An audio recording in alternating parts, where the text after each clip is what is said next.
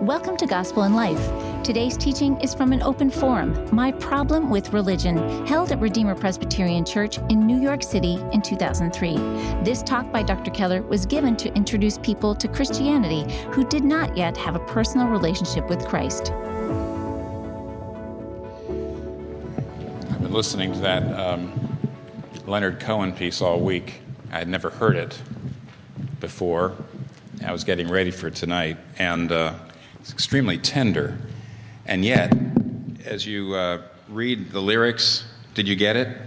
Of course not. It's impenetrable.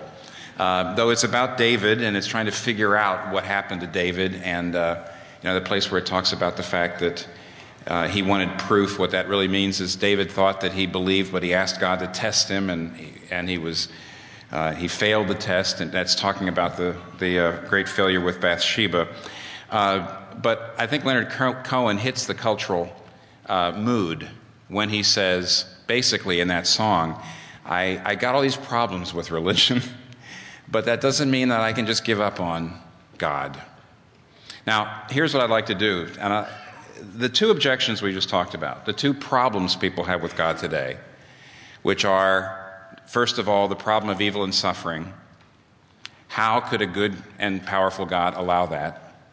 And then secondly, the problem of the exclusiveness of religion. If you think you have the truth, if you think your religion is right, if you think you have the superior take on spiritual reality, doesn't that lead to exclusion and oppression and abuse? What are we going to do with those two problems? Now, the first thing I want you to know right off the bat, you say, well, you're a minister, so obviously you don't think they're that big. Those problems are very big. No, I think that's quite wrong. They have great weight. And I think that we're all in the same boat here. Whether you believe in God or you really don't believe in God, you still have those problems. Those problems are with you whether you believe or not, because they're true. They have weight, that is to say. They've got substance. They get at something that really is a problem, so they don't ever go away. The real question is, are they insurmountable? Is there a way through them? And this isn't a sermon, and it's hardly a lecture, the more I look at it, because a lecture sounds like you're an expert on something, and I don't know who's an expert on this, but I would like to at least give you a way through. Let me give you something to consider as a possible way through, which I think the music shows us we need to at least be looking for a way through. And here's two ways, I think, to get through. Number one, it's important to see that people's problems with religion are themselves beliefs with their own problems. You have to realize that every person's problem with religion is itself a belief which has its own problems. And if you come to see how deep the problems are with the problems, they don't become quite so insurmountable. Do you see that first point? The first point is, every problem you have with religion, for example, when you say, I just don't believe that there are any good reasons why God allows such evil and suffering, that's a belief. Nobody can prove that, it's a belief. But there's problems with that belief. You have problems with religion because of your belief, but there's problems with that belief. So every problem has its own problems. Every problem with religion is a belief that has its own problems. That's the first thing I'd like to spend a little bit of time showing you. And the second thing is that Christianity has a unique resource for each of these problems. It has a unique way it addresses each of these problems. I don't know about all the other religions. I mean, I know something about them, but I'm not an expert on them all. And I'm sure that if you had a proponent of every world religion here, they might say, well, these are the unique resources for mine. I can't talk about them. All I can say is that Christianity actually has some unique personal resources for each of the problems. So those are the two things I'd like to show you. Let's take the two problems, and let's notice, first of all, that each problem is itself a belief with its own problems, and then let's see what Christianity has in its bag of resources that can help us through. So maybe we can actually sing, in spite of all the problems, hallelujah. See? So first, let's take the two problems we mentioned, but let's take them in reverse order from the way they were presented in the program. The first is the problem of the exclusiveness of religion. The first problem is a belief that says something like this: no one should think that their religious views are the true ones, are the right ones, are the superior ones. No one should believe that. No one should profess that. Because that's exclusive, and it leads to oppression. It leads to bashing the opponents. I mean, as Bob Dylan so vividly depicted it, when you think God is on your side, then you can do anything to anybody else. So no one should claim that their view of spiritual reality is the superior, the view, the true view. Now, the problem is, we want to talk about the problem with each of these problems. The problem is that this, unlike the second one, the evil and suffering one, this one has a tremendous amount of inconsistency in it. Because if this thing, when you push that very far, there's no doubt that hubris and bigotry and we're going to talk about this in a minute, bashing of the enemy and bashing of the opponents, of course it's bringing a lot of trouble in the world.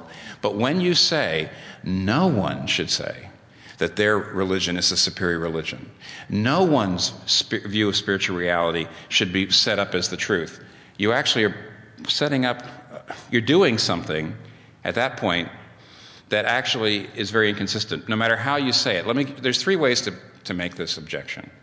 One is to say all religions are equally true. Another one is to say all religions are equally false or partial or incomplete. Another way to put it is the Nietzsche-Marx way, which is all religious claims are basically power plays. So let's take a look at those three and show you the inconsistency with each of them. The first one is all religions are equally true. Now, that sounds very open-minded. You say, well, look, all religions are equally true. Well, I have a question.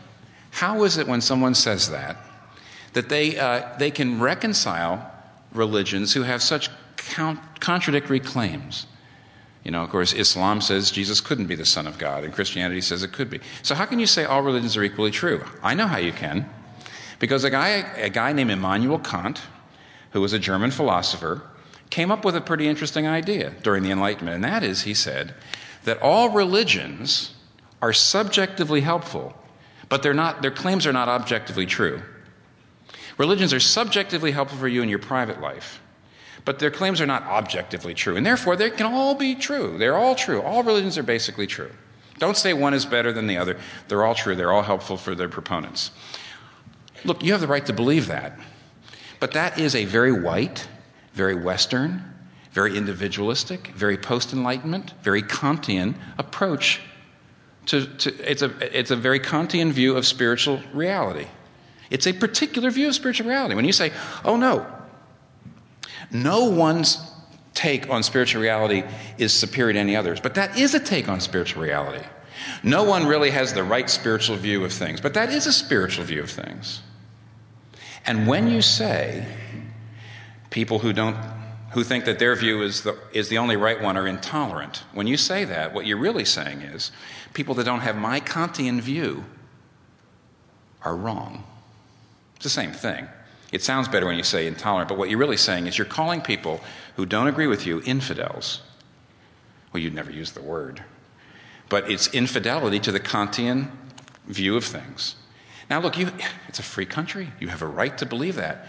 But why should your view of spiritual reality be privileged over anyone else's? Oh, you're saying, I'm not saying that. I'm just saying nobody really knows the truth. But that is a truth. Nobody's view of spiritual reality is superior to any others. But that is a view of spiritual reality which you want to hold sway in the world, don't you? Of course. So to say all religions are equally true is a very, very particular religious view. You just need to see what you're doing. You're taking it, you're holding it, you're pressing it on other people, you're trying to have it hold sway. So how are you different than anybody else? How are you more tolerant than anybody else? You're not. It doesn't really get out from under the problem. Or put it this way. There's another way to say it. We could say the problem this way. All religions are equally wrong. Not equally right, but all religions are equally wrong. They're equally incomplete. Now, the famous parable that gets that across is the parable of the blind men and the elephant. It goes like this. Michael Polanyi and Leslie Newbigin are pretty, they really analyzed this parable very well. This is Leslie Newbigin from his book. in one of his books. In depicting world religions, many people appeal to the well-known images of many roads up the same mountain, or the parable of the blind men feeling different parts of the elephant.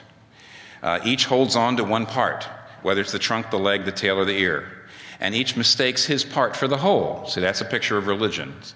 All the world religions are depicted as blind men, and each one has a part of the elephant. And so the blind man has the trunk says, I think an elephant is long and flexible.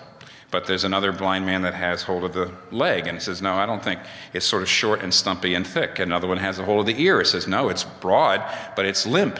And another one has a hold of the tail. And each one is describing the elephant, but it can't see. They're blind. They can only sense. They only have some understanding of a part.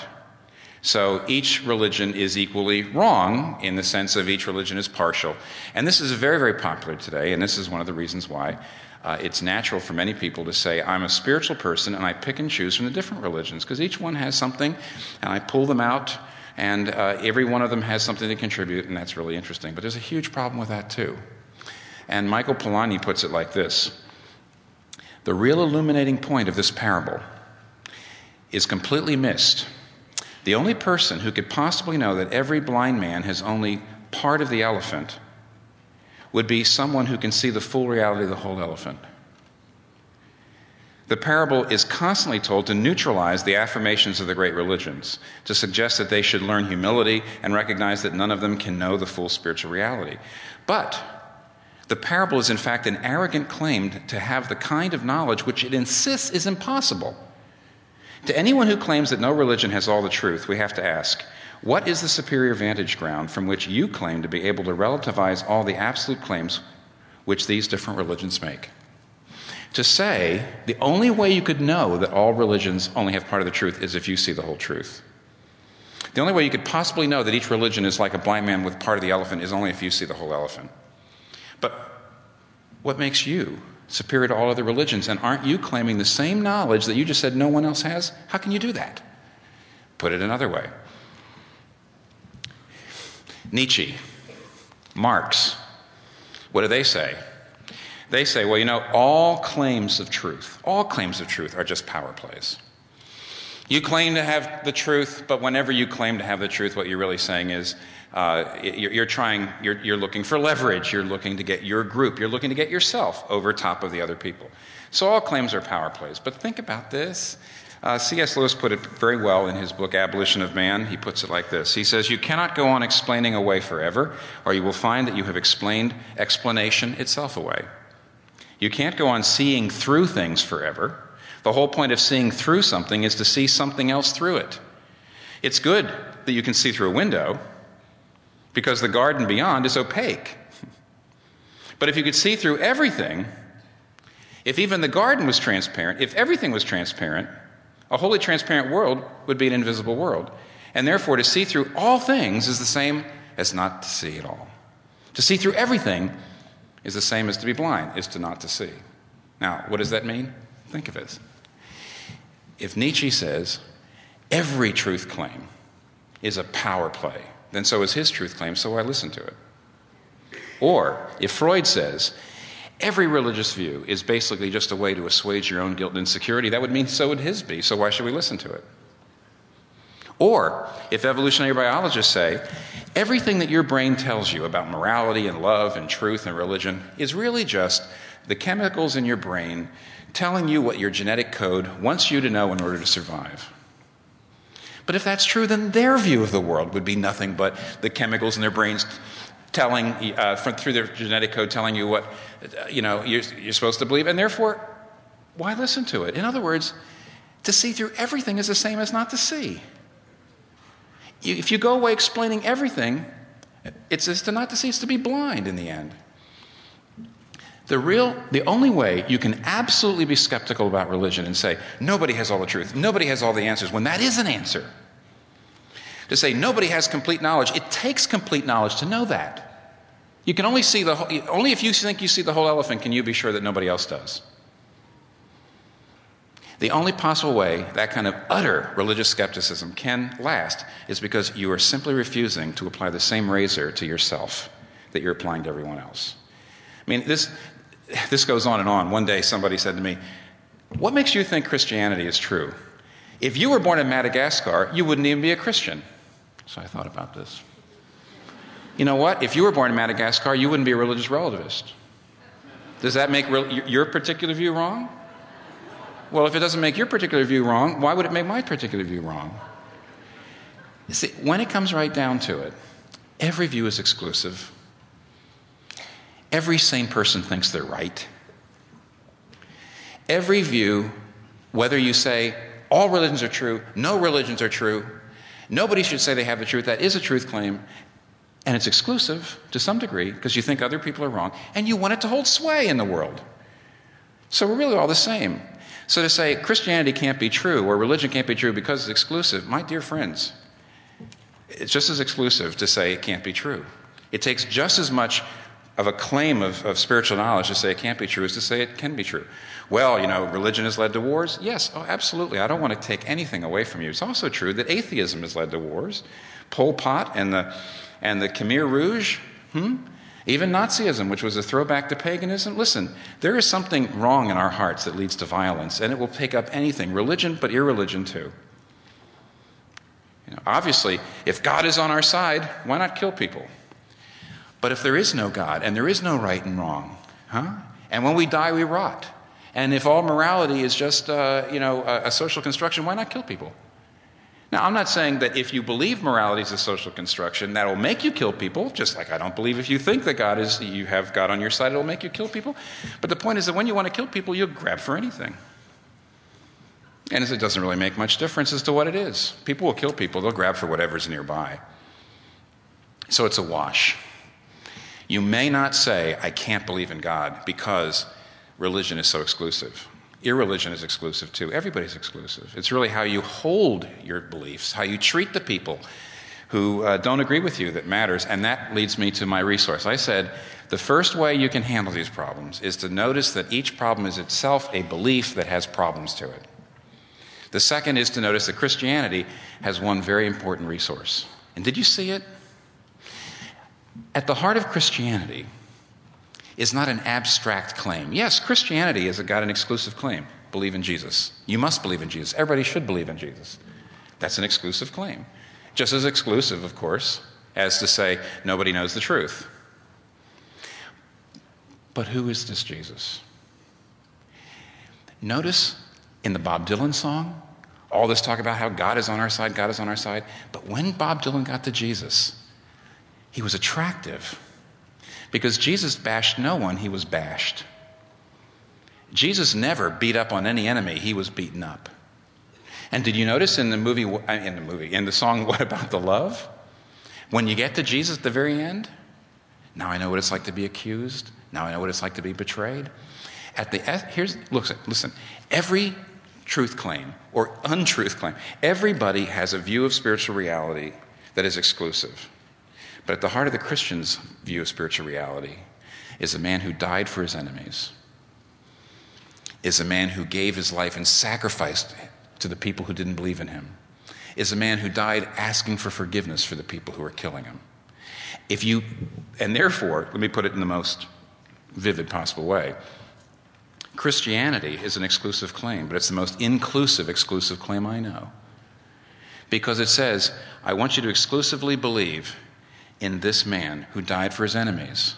Can you still bash somebody even after you believe in Christianity? Yes, but it's despite your belief. It's not because of your belief, and that is critical. So you might say, all the different religions of the world, in fact, all the irreligions of the world, all the secular people of the world, they're all making exclusive claims, but at the heart of Christianity and no other religion is a man dying for his enemies. No other religion has that as the very essence. And therefore, there's a resource there for inclusivity that I think is unparalleled. I'm not saying that Christianity or the Christian churches grabbed hold on it like it should, but there it is. So it's very important to see that. Now, let's turn to the second of the problems. We said the first problem was the exclusiveness of religion. The second one is the problem of evil and suffering.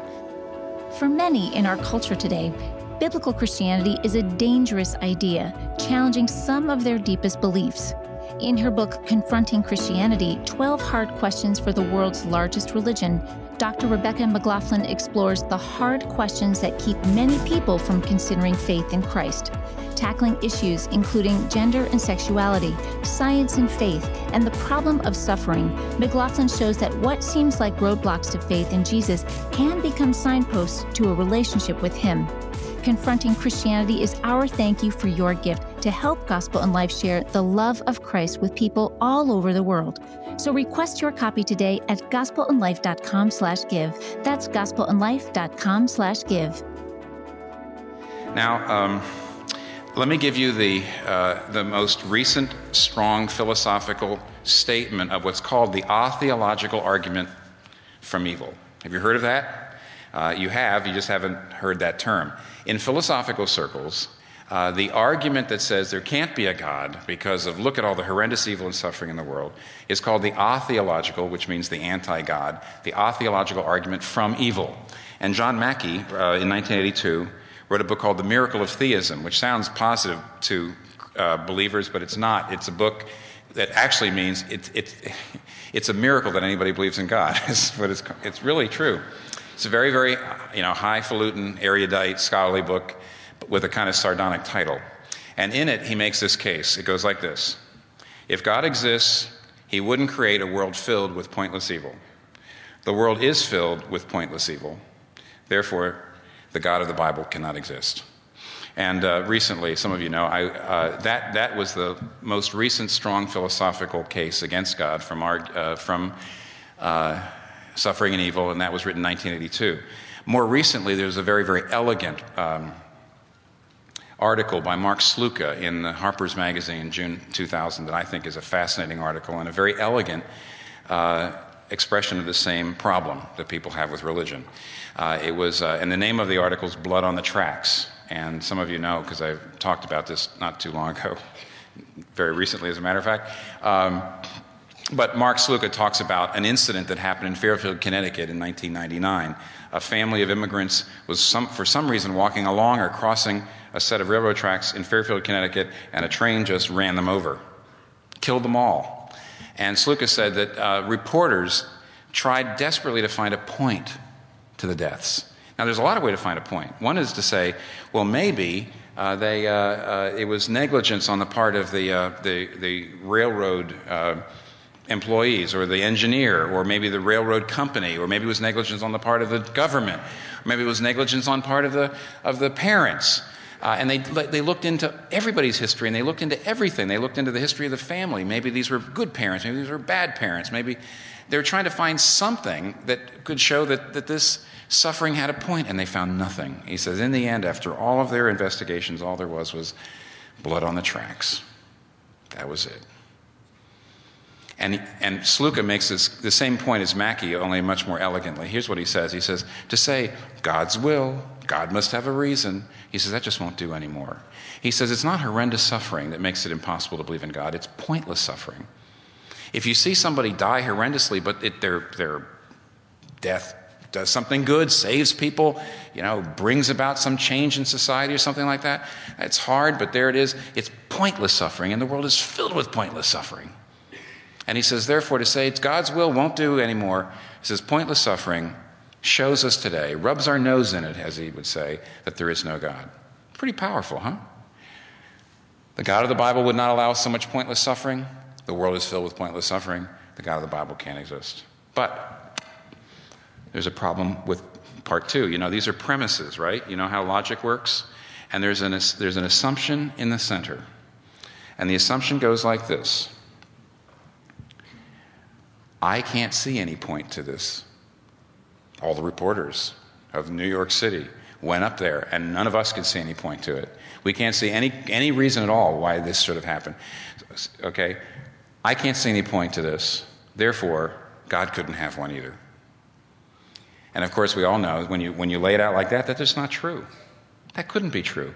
It's a pat answer, yes, to say God's will. And the Bible doesn't just give us that. I'll get that in a second. But it's just as bad an answer to say the New York Times reporters couldn't find a point to these people's death, therefore God couldn't have one. God couldn't possibly and here's the problem.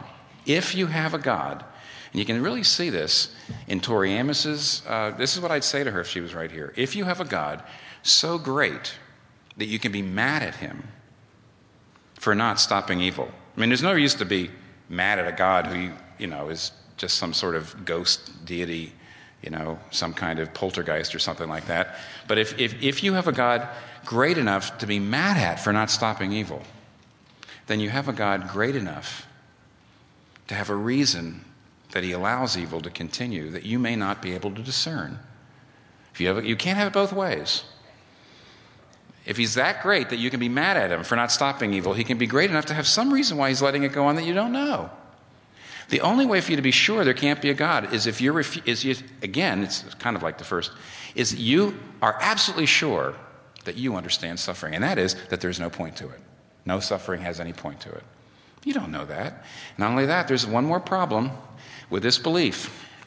Alvin Plantinga puts it like this. The first song, the ecstasy song, I don't believe in God because look all the evil and suffering in the world. Here's a Christian philosopher that says something about that, Alvin Plantinga, who writes, it is indeed true that suffering and evil can occasion spiritual perplexity and discouragement. And of all the anti-theistic arguments, only the argument from evil deserves to be taken really seriously. But I also believe there's at least as strong an argument for the reality of God from the existence of horrendous evil. The most appalling kinds of evil involve human cruelty and wickedness. Stalin and Pol Pot, Hitler and his henchmen. But could there really be any such thing as horrifying wickedness if there were no God and we just evolved? I don't see how. An atheistic way of looking at the world has no place for genuine moral obligation of any sort. All moral categories are either evolved or socially constructed. All strong eating the weak is natural to the evolutionary process. And thus there is no way without God to say anything is genuinely and appallingly unjust or wicked. There can be such a thing only if there was a way that rational creatures are supposed to live, obliged to live. Atheism can speak of foolishness, acting contrary to what you take to be your own interests, but it cannot accommodate appalling wickedness. Accordingly, if you think there really is such a thing as horrifying wickedness, and not just an illusion of some sort, you have a powerful argument for the reality of God. So you see, it's a huge problem to believe in God and look at the horrendous suffering around you. But it's a bigger problem to not believe in God and look at all the horrendous suffering around you, because then what's your basis for being outraged? Outraged at the injustice. Look at men, Tori Amos, look at men beating up on women. You say, I know that's terrible. Because I know God made us in the image of God. I mean, as a Christian, I know that's terrible. I want to know why you think it's terrible if there's no God. And we got here through the strong eating of the weak. See what Alvin Plantinga is saying? What he's actually saying is there are huge problems to the belief that since I can't see any reason why God will allow evil and suffering, there can't be a God. Enormous problems, much bigger problems than to not believe in God at all. And what's the resource? What does Christianity give us? One of the things I have learned over the years, and with some embarrassment I say this now as an older minister, when I was a younger minister, when people were suffering, I thought that what they needed were answers. I thought they needed to know exactly, what was going on. I had my answers. I'd studied. I'd gone to graduate school. I'd gone to seminary. I had my answers. And I came to find out that people didn't want answers. What they wanted was someone with them. One of the loneliest verses in the Bible is Proverbs 14:10. Listen to this verse. I think this is the loneliest verse in the Bible. Each heart knows its own bitterness, nor can anyone share even its joy. Okay? Each heart knows its own bitterness, nor can anyone even share its joy. Now, that's a fact of human existence, but it's pretty tough. You know what it's saying?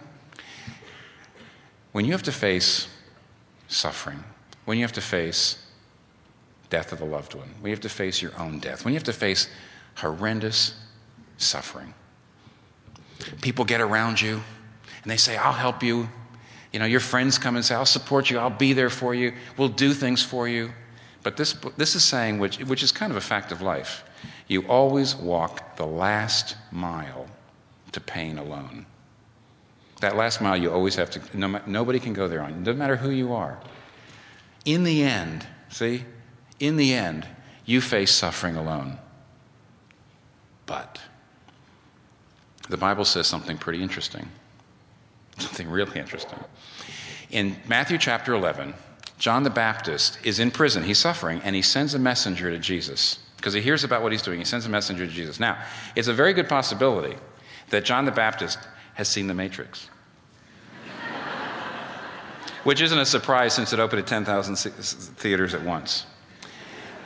Has seen The Matrix. You know why? Because in Matthew 11, 2-3, it says, when John the Baptist heard all the things that Jesus was doing, he sent his disciples to ask, "Are you the one? Or should we seek another?" John the Baptist says, "Are you the one?" Now, by the way, I think John the Baptist came before The Matrix, so maybe The Matrix got its idea from him. Are you the one that is to come, or should we seek another? And Jesus says, go back to John and tell him what you see. The blind see, the lame walk, the dead are raised, and the poor have good news preached to them. In other words, that was Jesus saying, you know what the prophets say. Yes, I'm the one. And he goes back to John, and they go back to John, and what does John say? Nothing. You know what that means? John does not say, if you're the one, get me out of prison. If you're the one, stop my suffering. If you're the one, get me out of here. He doesn't say that. Here's what he's saying. If you're the one, I can face what I'm going through. Why? Because he knows this. Of all the religions of the world, Christianity is the only one that even claims that God is with us in our suffering. There's no other religion that has the audacity or the nuttiness or the chutzpah to say that God knows what it's like to lose a son, that God himself has come into our reality, and he's experienced injustice, he's experienced violence, he's experienced rejection. In fact, only Christianity has the audacity to say that God at one point looked to heaven and said, why?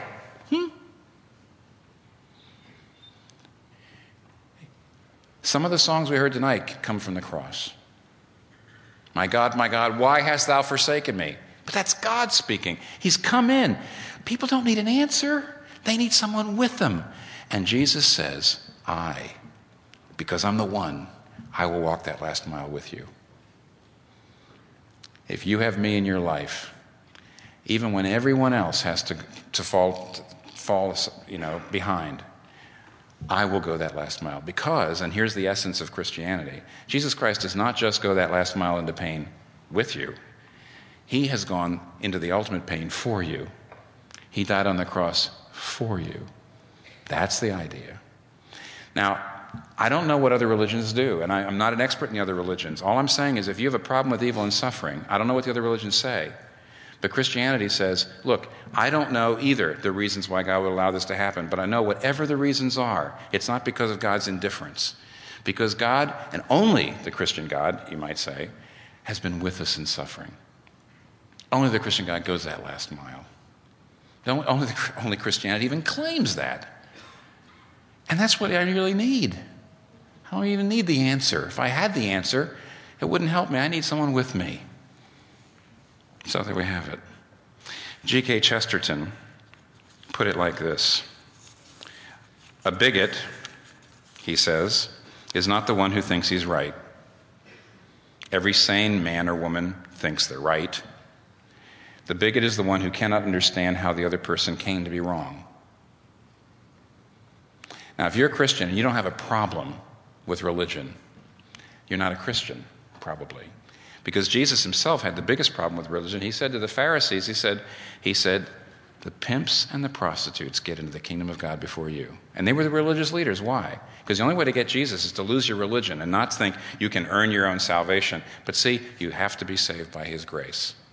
And frankly, I'm here to say that most of the problems that people have with religion come from real religion, from Phariseeism, from thinking God's going to take me into heaven because I have the truth. But the gospel is that God receives me simply because of sheer grace, because of what Jesus did, because he went that last mile for me. If you therefore understand this, you have a problem with religion too. And it's the only way to become a Christian. So I think when G.K. Chesterton said a bigot is not somebody who thinks you're right. Everybody thinks you're right. A bigot is someone who doesn't understand how the other person went wrong, which is no sympathy, no respect, no admiration for people with doubts, no admiration. I doubt that you can really, really know God through Jesus Christ without having huge problems with religion. And therefore, everybody should have huge problems. And we should understand the person on the other side who doesn't believe because of the problems, because you have the same problems. I'm hoping that tonight we eroded the bigotry in all of our lives a little bit. Now, we have one more piece you're going to hear. Guys, come on. And this is from Bob Dylan's Christian period. Did you know Bob Dylan had a Christian period? We can now look back to the 80s. And James Humphrey, who, by the way, I just think has got a great Bob Dylan voice without the irritability, the irritation, right? I think James is the Bob Dylan we all really wanted, is going to sing Every Grain of Sand. Let me just say one thing. Because we usually have a worship service here, we will be doing an offering. If you're a guest, this is not, I know there's another problem with religion, money, but that we didn't address that tonight. This is, if you come to Redeemer regularly, this is your way of supporting the ministry. If you are a guest or visitor, please don't worry about the offering plate, just let it go by. And James is going to be singing Every Grain of Sand by Bob Dylan. Thanks for listening to today's teaching from Dr. Keller. If you were encouraged by this podcast, we invite you to consider becoming a Gospel in Life monthly partner. Your partnership helps more people access resources like this podcast. Just visit gospelinlife.com/partner to learn more. Today's teaching was recorded in 2003. The sermons and talks you hear on the Gospel in Life podcast were preached from 1989 to 2017, while Dr. Keller was senior pastor at Redeemer Presbyterian Church.